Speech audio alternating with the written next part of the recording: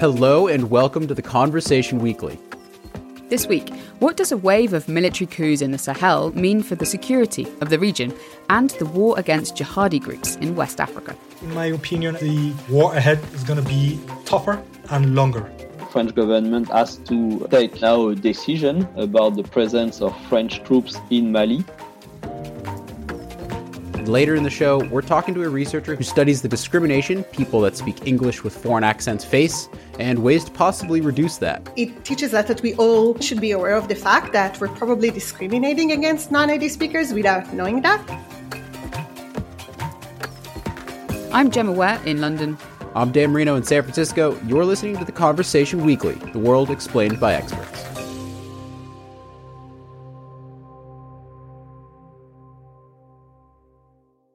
Communiqué numéro 1. Au regard de la dégradation continue de la situation. On the 24th of January, the military seized power in Burkina Faso in a coup d'etat. Following Monday's coup, Lieutenant Colonel Paul-Henri Damiba made his first address to the nation, calling on all to unite and take up arms against armed. Hundreds of people took to the streets of Ouagadougou, the capital of Burkina Faso, to welcome the ousting of President Roch Kabore. More than 1,000 people gathered in Burkina Faso's capital on Tuesday to cheer in their new military rulers. The coup in Burkina Faso is the latest in a spate of military takeovers in the Sahel region across West and Central Africa. Over the past 18 months, generals have taken power in Mali, in Guinea, and then most recently in Burkina Faso. For most of the past decade, many of the militaries behind these coups have been battling jihadi insurgency groups in the Sahel. The French army, and more recently the European Union, are also heavily involved in this war against Islamist groups. The war in the Sahel is getting more and more violent. According to the Africa Centre for Strategic Studies, the number of attacks increased 70% between 2020 and 2021. An estimated 2.4 million people have been displaced and thousands killed. There are also serious concerns that attacks could spread to neighbouring countries too. But the military coups have seriously damaged the relationship between foreign intervention forces, particularly the French, and their African military partners. And this week, France announced it was withdrawing its troops from Mali.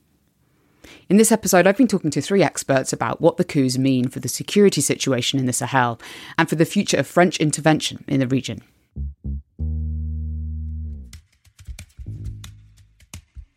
We're going to begin in Mali. In late August 2020, a military junta seized power in Mali from President Ibrahim Boubacar Keïta.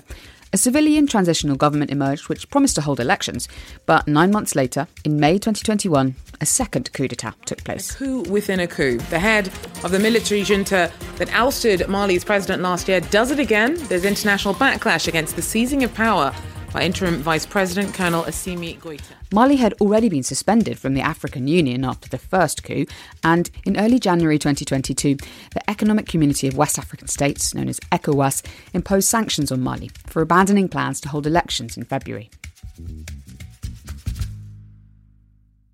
So, what's the situation on the ground right now? Mon nom c'est Madi Ibrahim Kanté. Madi is a lecturer in geopolitics at the University of Legal and Political Sciences of Bamako in Mali, and a temporary lecturer in counter-terrorism at the École de Maintien de la Paix à Lyon-Blondibilly, also in Bamako. I spoke to him in French, and so, in what's a first for this podcast, my co-producer Mend Marawani has voiced over Madi's answers. Quelle est la situation aujourd'hui? What's the situation like in Mali right now? What's happening in different parts of the country? Écoutez, par rapport The current situation in Mali is complex. The country is under ECOWAS sanctions that have been in place for about a month. The sanctions mean a lot of activities are currently stopped in Mali, so both the Treasury and investors are having difficulty with bank transactions. The other side is the security situation. The Malian forces, the FAMA, are more or less leading the fight against the terrorist groups that currently exist in Mali, not only in the north, but also in the center, and even in the west in a region called Kayes. Kayes and another region called Sikasso are regions where daily life hasn't been particularly badly affected by the terrorist activities, compared to the center and the north. At the same time, the government is trying to see how to put forward a timetable for elections that must be organized by the transition government. The The security situation in Mali is extremely complicated. Not only are the state forces battling the jihadi groups, some of these groups are actually fighting each other too. To find out more about the different Islamist groups and what the coups mean for the fight against them, I called up a second expert. My name is Fola Aina. Fola is a doctoral fellow at the African Leadership Centre at King's College London in the UK. A political scientist by training, his research is currently focusing on security and leadership in West Africa, including the Sahel. Can you help us understand a bit about the landscape of insecurity in the Sahel? Who are the Islamist and jihadist groups in the Sahel that countries are trying to fight and causing quite a lot of this insecurity? Okay, so there are a couple of jihadi groups in the Sahel. One of the biggest of these groups is the group popularly referred to, as Jamaatul Nasr Islam wal Muslimin, also known for short as JANIM, which basically operates around Mali, and some other parts of the Sahel region. And then there are some other groups like the Islamic State in Greater Sahara, also referred to as ISGS. And then, of course, some other ones exist, such as Ansaru, which was the first breakaway faction of Boko Haram, which basically operates around Nigeria, Niger, Chad. And then, of course, again, there's another breakaway faction also known as ISWAP, which is the Islamic State in the West African province, which again mostly operates around Lake Chad Basin areas.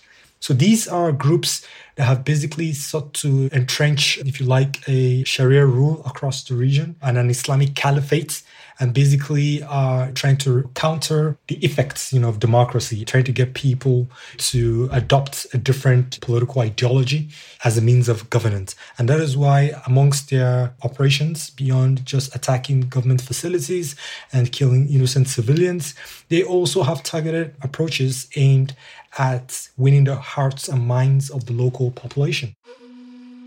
So some of the things they do, for instance, includes building mosques, also providing zakat. In Islam, zakat refers to charitable giving made by Muslims during the holy month of Ramadan. And they try to give these things to the most vulnerable, to the less privileged. And in some instances, they have also provided security, for safe passage of goods and services. They've also provided some form of mediatory services in terms of conflicts, arbitrating conflicts that exist in local communities. So they have tried to fill in where the government has been absent, especially related to what we call ungoverned spaces. They've tried to take advantage and fill in these voids as quasi-states or alternative states to the mainstream states, as it were. What is it actually like for people living in the regions where these groups are fighting against the militaries? What is the security situation like for them, and how is it impacting on their lives?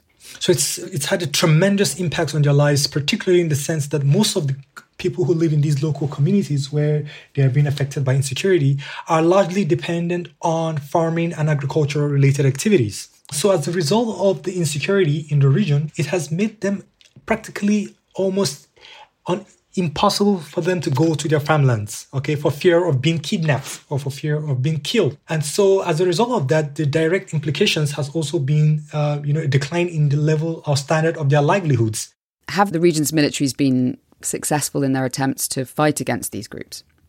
What is evidently clear is that the militaries in these regions, despite having limited resource in terms of equipment, manpower, have been able to wield a significant blow against these terrorist groups, which in many ways has pushed them back into hiding. But that's also not to say that these militaries haven't also themselves encountered casualties. In the last year or so, there have been a series of coups in West Africa, in the Sahel, 2 in Mali, 1 in Guinea, and most recently in Burkina Faso. Is there a relationship, do you think, between the fact that these coups have happened mainly in countries where there is an Islamist insurgency? Oh, yes, there is a relationship, one that's still, unfolding in many ways. And the reason why is because the insurgency, in many ways, has revealed the fragility of these states and the incapacities of the state's institutions, particularly its coercive apparatus, to mitigate the threat posed by Islamic extremism on the one hand, and also on the other hand, the ability of the state to provide public goods that help to mitigate the rise of Islamism in the first instance. And based on the fact that the state in itself is weakened and it remains fragile, and it's resulting in its inability to provide protection and security for its society or citizens, the military have capitalized on this vacuum, this gap, hence the reason why they have staged military coups. So having established this correction, we can see that as long as jihadism remains prevalent across the region, there is every tendency for the military to use this as a justification for acquiring and seizing political power under the guise of being guardians of the state. Okay, what have the coup leaders been saying about continuing this fight against the Islamist insurgencies? A lot of these military leaders or rulers have complained in the past about cases where they feel like the political elite, or the democratically elected leaders haven't paid enough attention to their plight as military professionals with regards to fighting jihadism in the region. The military in Burkina Faso in particular had accused the civilian leaders of not properly equipping them with the right tools to fight these terrorist groups. And so not being able to fight this kind of asymmetric warfare is in many ways appears to be like a blight on their own capacity. And so you can imagine from a professional point of view that it makes them look incompetent. And that is why they have had this animosity and this enchantment towards civilian leaders whom they consider to be enablers as a result of their endemic corruption. And so they're now saying, as they've come to power, that they will continue the fight and really beat back the insurgencies. Is that right? Yes, that's what they're saying, but there's a problem with that. It's because of the fact that the military are trained to yield force, whereas the problems with Islamic militancy or insurgency is one that requires a multifaceted approach, not necessarily an over-militarization of the process. Because when you look at the root causes that have led to the emergence of insecurity in the first instance, a lot of it have their roots in socio-economic grievances, High levels of inequality, poverty, illiteracy, lack of jobs, and all of that. So the military junta's approach would be one that simply emphasizes the use of force while neglecting the need to address these socio-economic factors. And if these factors remain unaddressed, no matter how hard or how long you record any successes in fighting these jihadi groups, there are bound to be new ones re-emerging. That's where the problem is. So we shouldn't expect to see the military juntas make any much of a difference because they aren't necessarily trained as development experts or economists. Do they have any advantages, though, that a democratic government might not have? To be honest, I would say that they have more of a disadvantage than an advantage. So take, for instance, the US Leahy law, which basically seeks to forbid the sale of arms to countries that have had records of human rights abuses. Now, some of the militaries in the region have been accused of extrajudicial killings. And based on the fact that we're going to be seeing would very likely be the use of more force, these situations associated with extrajudicial killings might also be on the increase, meaning that they would have a likely tendency to be ostracized by the US or other international partners who will be less reluctant to provide them with the kind of arms and equipment required to fight these insurgent groups that they so much desire to fight. Broadly, what do you think this wave of coups in the Sahel means for the security of the wider region? So I think the immediate signal that has been conveyed here is to expect more of a militaristic approach to how jihadism is being fought in the region, which has a direct implication for, rather than degrading, dismantling, and destroying these jihadi groups, on the other hand, would likely have a counterproductive effect, which in itself would, rather than anything, further embolden these jihadi groups and push them towards convergence and seeking ways to harmonize their efforts, routing these military juntas, actually. So I guess, in my opinion, the war ahead is going to be tougher and longer. When I spoke to Madi Ibrahim Kanti, he was more optimistic about how the Malian military junta is dealing with the country's security situation. He told me that since the end of January, as part of his research, he's been talking to a number of commanders in the Malian army around Timbuktu and Gao in the north and Mopti in the centre of the country. They've told me that FAMA, the Malian armed forces, are having some good results. FAMA is trying to completely destroy all the jihadi military bases in the centre and north of Mali. At the same time, they're also trying to neutralize the leaders of these terrorist groups. And the Malian forces have captured and imprisoned a lot of people. Right now, the army has been able to enter certain places that were considered zones under control of the terrorist groups. And when you've spoken to these military commanders, what's their morale like? The Malian government has made official declarations saying they've got all the equipment they need for the war. This is despite the fact that for a long time the government lacked the necessary military resources and equipment. When I talk to the commanders on the ground, they confirm that they have no problems with equipment. They've also got the medical equipment they need in case of injury, or if they need to take the injured to Bamako or to specialist medical centres. Do you think that the reason why the army is now better equipped is because the army is now in charge of Mali? When you look at the first coup d'etat, it happened right after a popular uprising. But we were also hearing about corruption in the army. That lots of money destined to buy military equipment has been siphoned off, which unfortunately meant that, as one soldier explained, we didn't even have enough munition to fight the battle on the front lines. I think that was part of the reason for the coup d'etat in 2020. Mali's military have not been fighting this battle against jihadis alone. But now the coups are shaking up the region's security partnerships, particularly with France. The French intervention in Mali began 9 years ago, in 2013, with the launch of Operation Sahel. France carried out dozens of airstrikes on Islamist positions and deployed up to 3,500 soldiers. That intervention aim was actually to prevent the jihadi armed groups to take over Bamako, the capital of Mali. This is Thierry Verquelon, the third expert I've been speaking to. Thierry is a researcher at the University of Paris and also an associate research fellow at the French Institute of International Affairs think tank. France launched Operation Sahel at the request of the Malian government in its battle against an Islamist insurgency. And after that successful intervention, the French government decided to launch a full-scale counter-terrorism operation, not only in Mali, but in the Sahel. And that operation is Barkhane.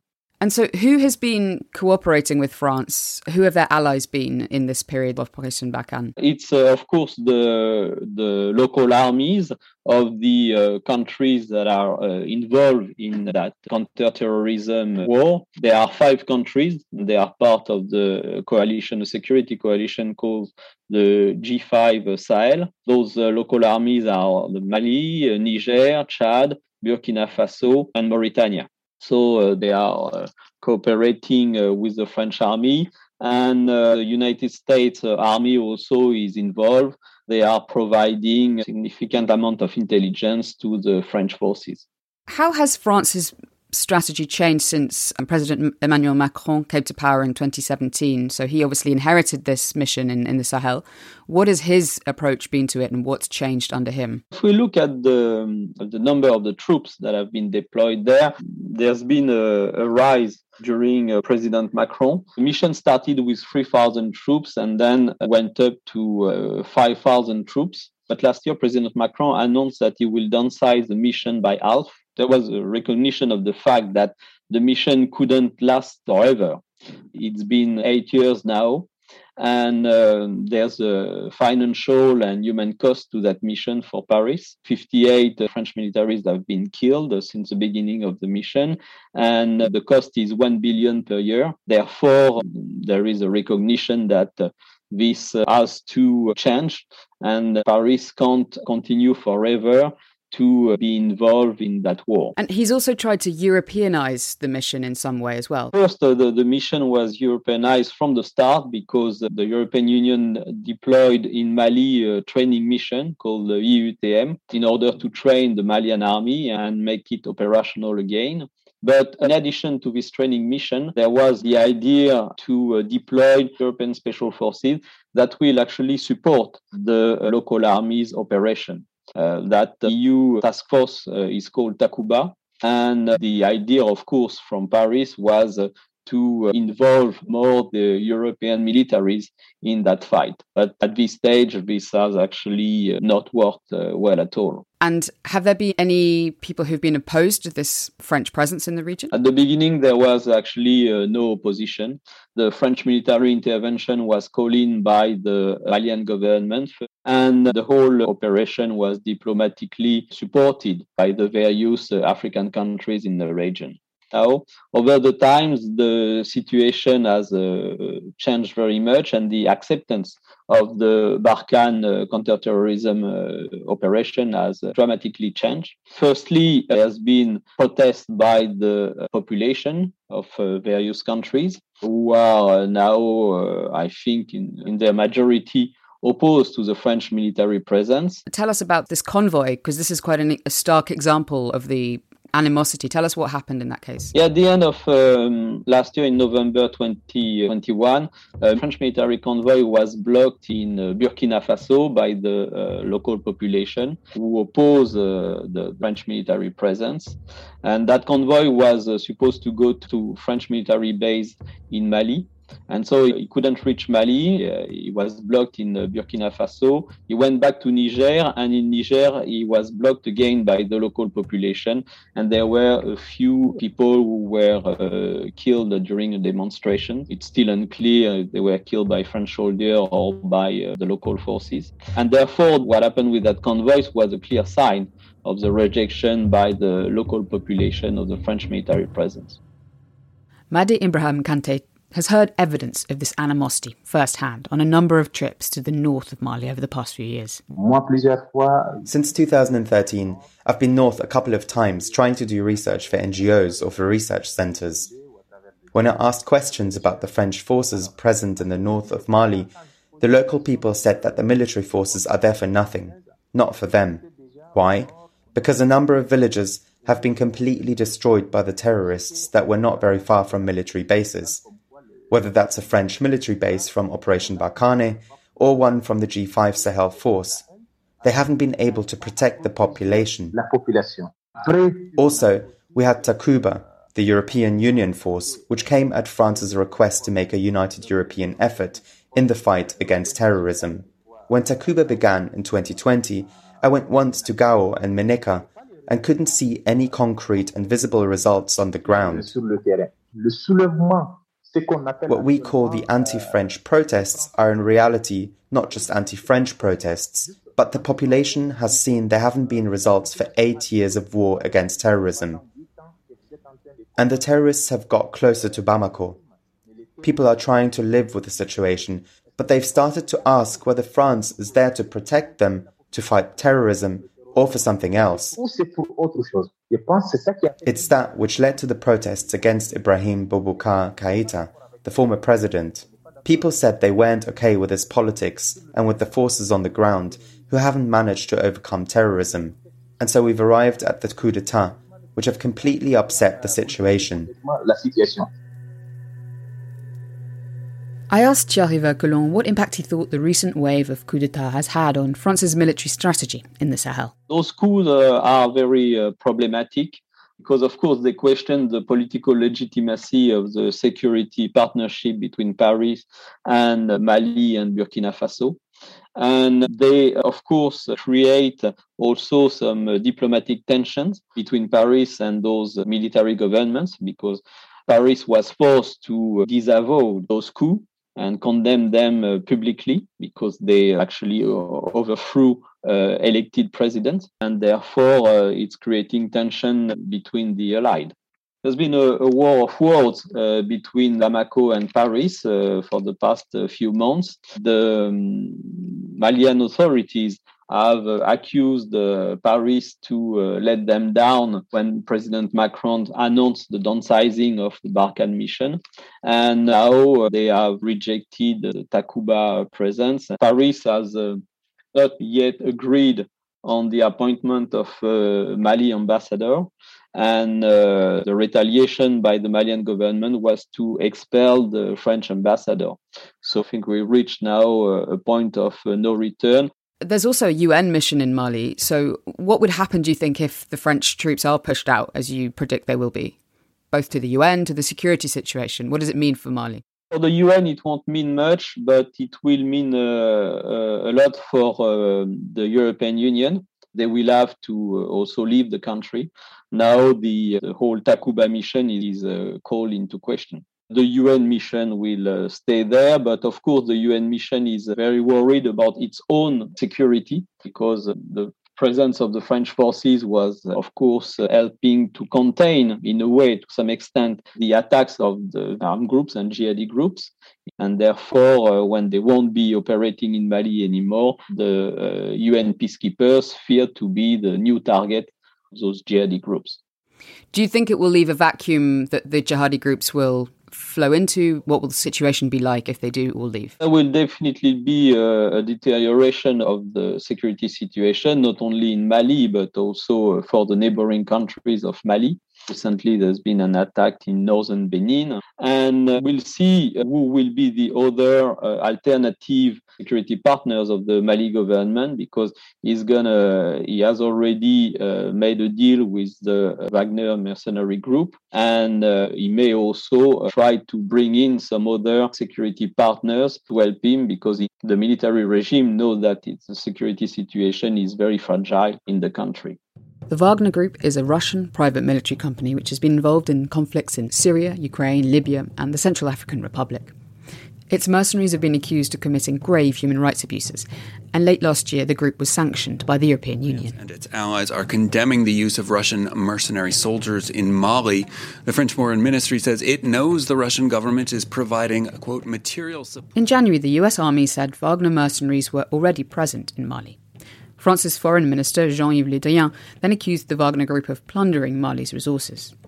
But Mali's army has denied working with the group and insists its cooperation is directly with the Russian state. Notre coopération avec la Russie est une coopération d'État à État. Le Mali ne s'adresse qu'au gouvernement russe. Madi Ibrahim Kante told me he thought statements by the US and the French that Wagner mercenaries were present in Mali weren't proof enough.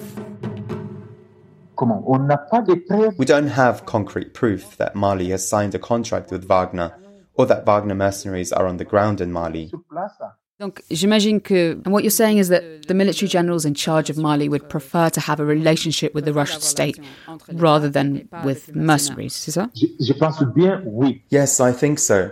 I've spoken to a few people in the Malian administration who questioned why we would go with Wagner if the Russian state is ready to collaborate with us against terrorism. Why would we decide to partner with Wagner, which could pose problems for our relationship with other states and even the international community? For his part, Thierry says there is clear evidence that Wagner mercenaries are present in Mali. It's very clear that they are not Russian troops. Therefore, they are Wagner. Thierry is concerned that the violence and insecurity in the region could be about to get a lot worse. We've seen attacks in northern Benin, etc. Indeed, for several years now, the conflict is expanding, and it's also becoming more and more complicated with more entrepreneurs of violence with very different backgrounds. And we see that it's not only one conflict, and it's not only a counter-terrorism war, it's also a civil war. It's also war for a conflict resource. And it's also a war between trafficking networks. So the conflict landscape is becoming increasingly complicated and difficult to understand. And that's why the security situation is deteriorating at the regional level. Thinking about what this means for France, there's a presidential election happening in France in April, just in a couple of weeks, really. The campaign is ramping up. Macron is seeking a second term. How much is this situation in the Sahel being discussed as part of the French election campaign? There is definitely a political debate about Barkhane. When you look at the positions of the various political parties in the electoral campaign, you can see that basically The left-wing parties want to end that military involvement, and the right-wing parties wants to continue that military involvement. But what is common to both the left-wing and the right-wing parties is that they all want to exploit the strategic mistakes of President Macron. It's pretty clear that the French government has to take now a decision about the presence of French troops in Mali. But as we said, we are in the middle of the electoral campaign, so such a decision is very difficult to take because it will be used by its political opponents in Paris. On February the 17th, the French government took that decision. Emmanuel Macron announced that France would start to withdraw its troops from Mali, in a process that would take about 4 to 6 months. The European Union also announced it would withdraw its Takuba task force from Mali, and that Niger had agreed to take some of the European troops. Macron insisted that this meant the intervention in Mali had not been a failure. But the future of Europe's military presence in the region clearly now hangs in the balance. I asked Madi a final question about how these military coups might change the long-term relationship between France and the countries in the Sahel. For that to happen, he said France needs to completely change its foreign policy towards African countries, and Mali and Guinea in particular. The old generations in West Africa and the Sahel, they could accept a lot. But now, young Africans have a completely different mentality. In Mali, when I listen to people, and the young people in particular, they say, we can cooperate with any country in the world, but we will no longer accept these countries dictating their rules to us. So I think if France tried to change its politics towards these countries in the Sahel, the relationship could be re-established on a new base that's completely different to what it was under colonization or as an ex-French colony. It would need to be a win-win and a collaboration with respect on both sides. I think that's what could change things.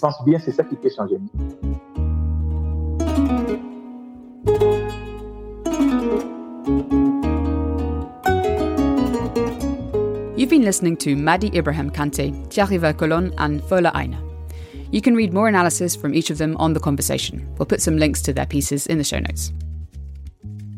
So as we've just been hearing, on The Conversation Weekly, we don't shy away from interviewing academics for whom English is not their first language. We certainly do not, and that's one of the joys of this job, actually, talking to people from all over the world. But people who speak English with foreign accents often face discrimination from native English speakers as they go about their lives. I've been talking to an Israeli researcher based in the UK who's been researching why this discrimination happens, and she's been running some experiments to find ways to reduce the bias against non-native speakers. So I'm Shiri Levery. I'm a lecturer of psychology at Royal Holloway, University of London, and I study language from a social perspective. So I really care about how the social world influences how we process language and how we use language. And we're talking to you today about accents and people with accents and the way they're understood. So give us some background here. So first of all, one thing that is important for everyone to understand is that everyone has an accent. If you think you don't have an accent, it just means that you have the privileged accent, and therefore people see it as the normative one, but you're also accented. There's no such thing as people without an accent. But what I'm mostly interested in is really foreign accent. So foreign accent is different because foreign accent is really influenced by the fact that you were born learning a different language. And every language has different sounds.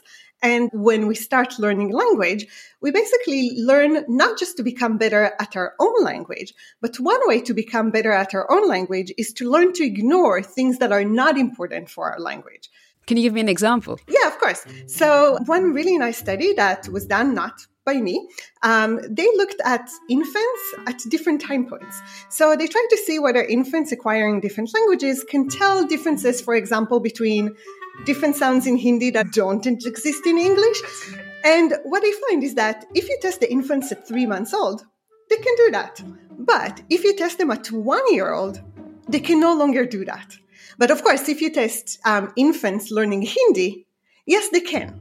So in a sense, initially, we're all born with the ability to tell all the differences between all the different sounds in the world, but then we learn to attend only to the sounds in our own languages and ignore the sounds that are not relevant for our languages because that can actually be confusing, and maybe in our language those differences don't matter.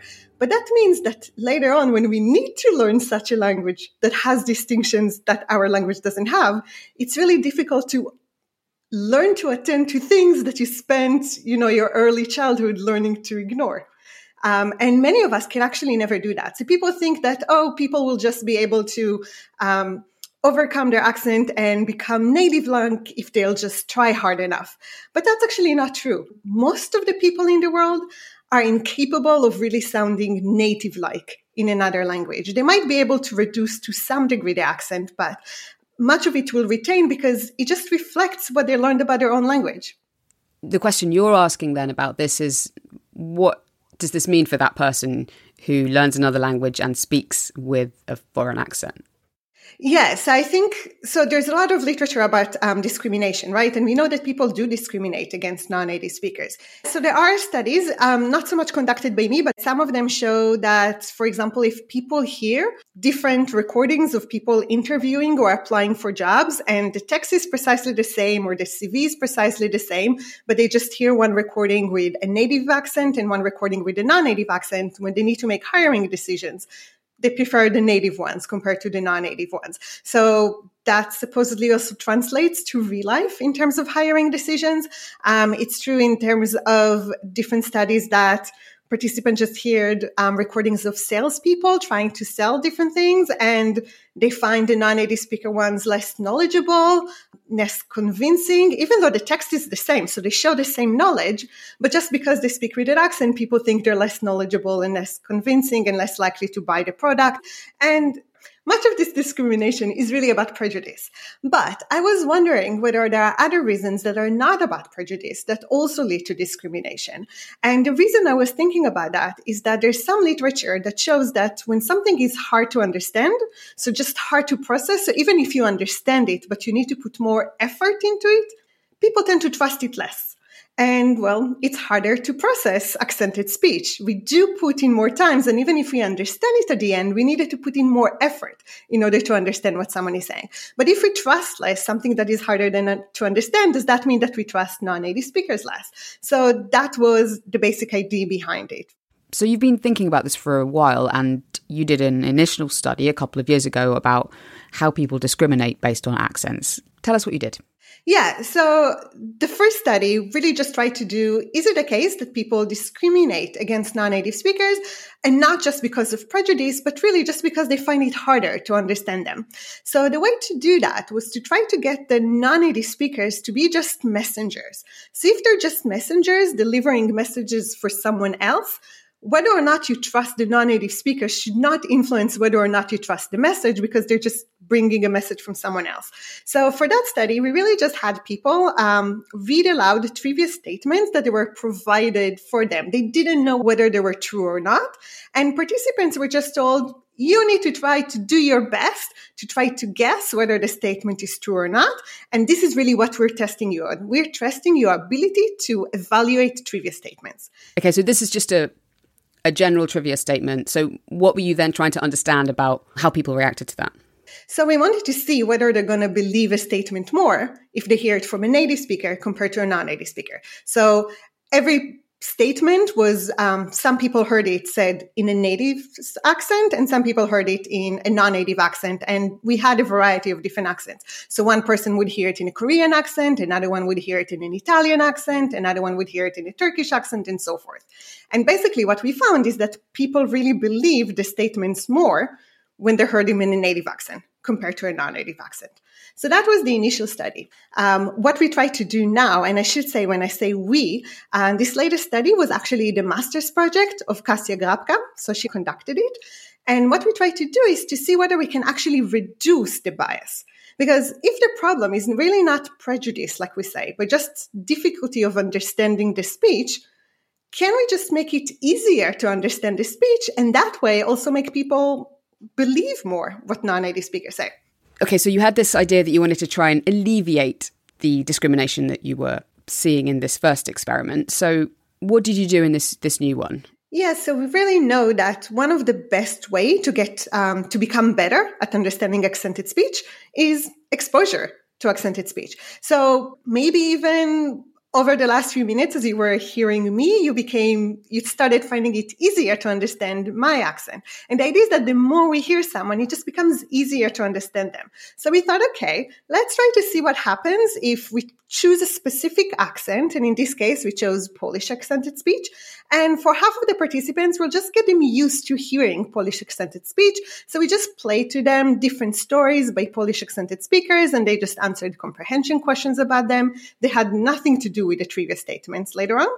And the other half of the participants heard the same stories, but they were told by native speakers of English. So no exposure to accent. And at the end, everyone did the exact same trivia task. So they just heard statements either by Polish accented speakers or English accented speakers. Of course, whatever one person heard in English, the other person heard in Polish accent. And again, they just tried to rate them and decide how likely are these to be true.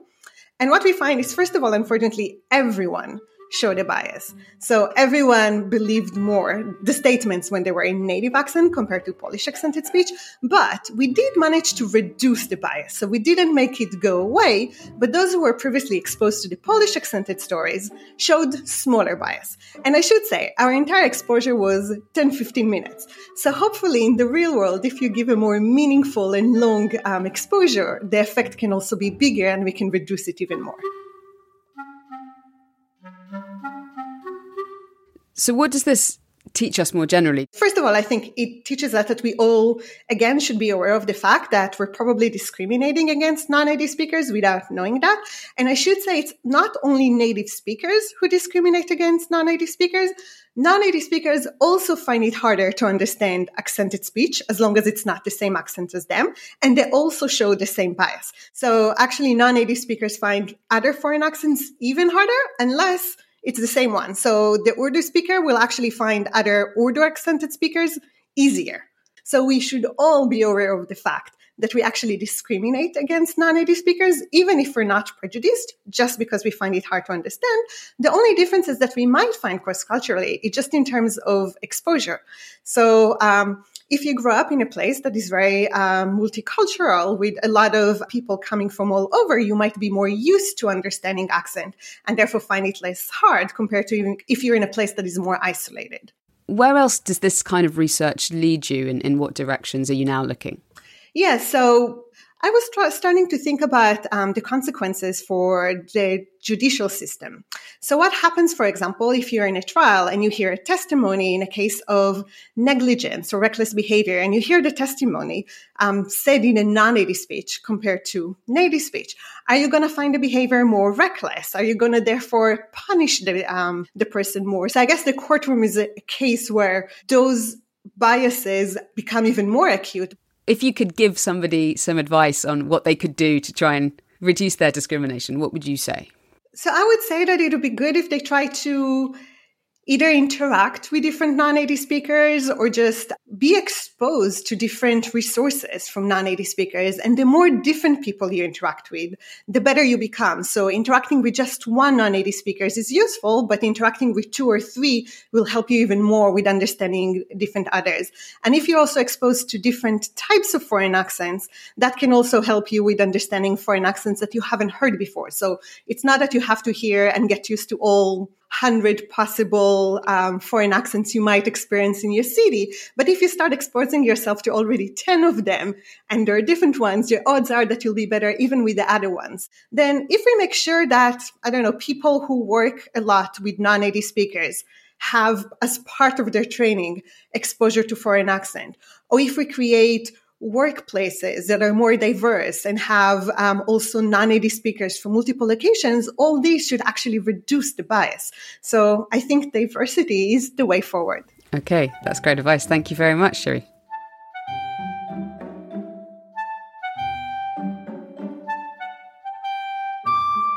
Shiri Lev Ari there from Royal Holloway University of London. We'll put a link to her research in the show notes.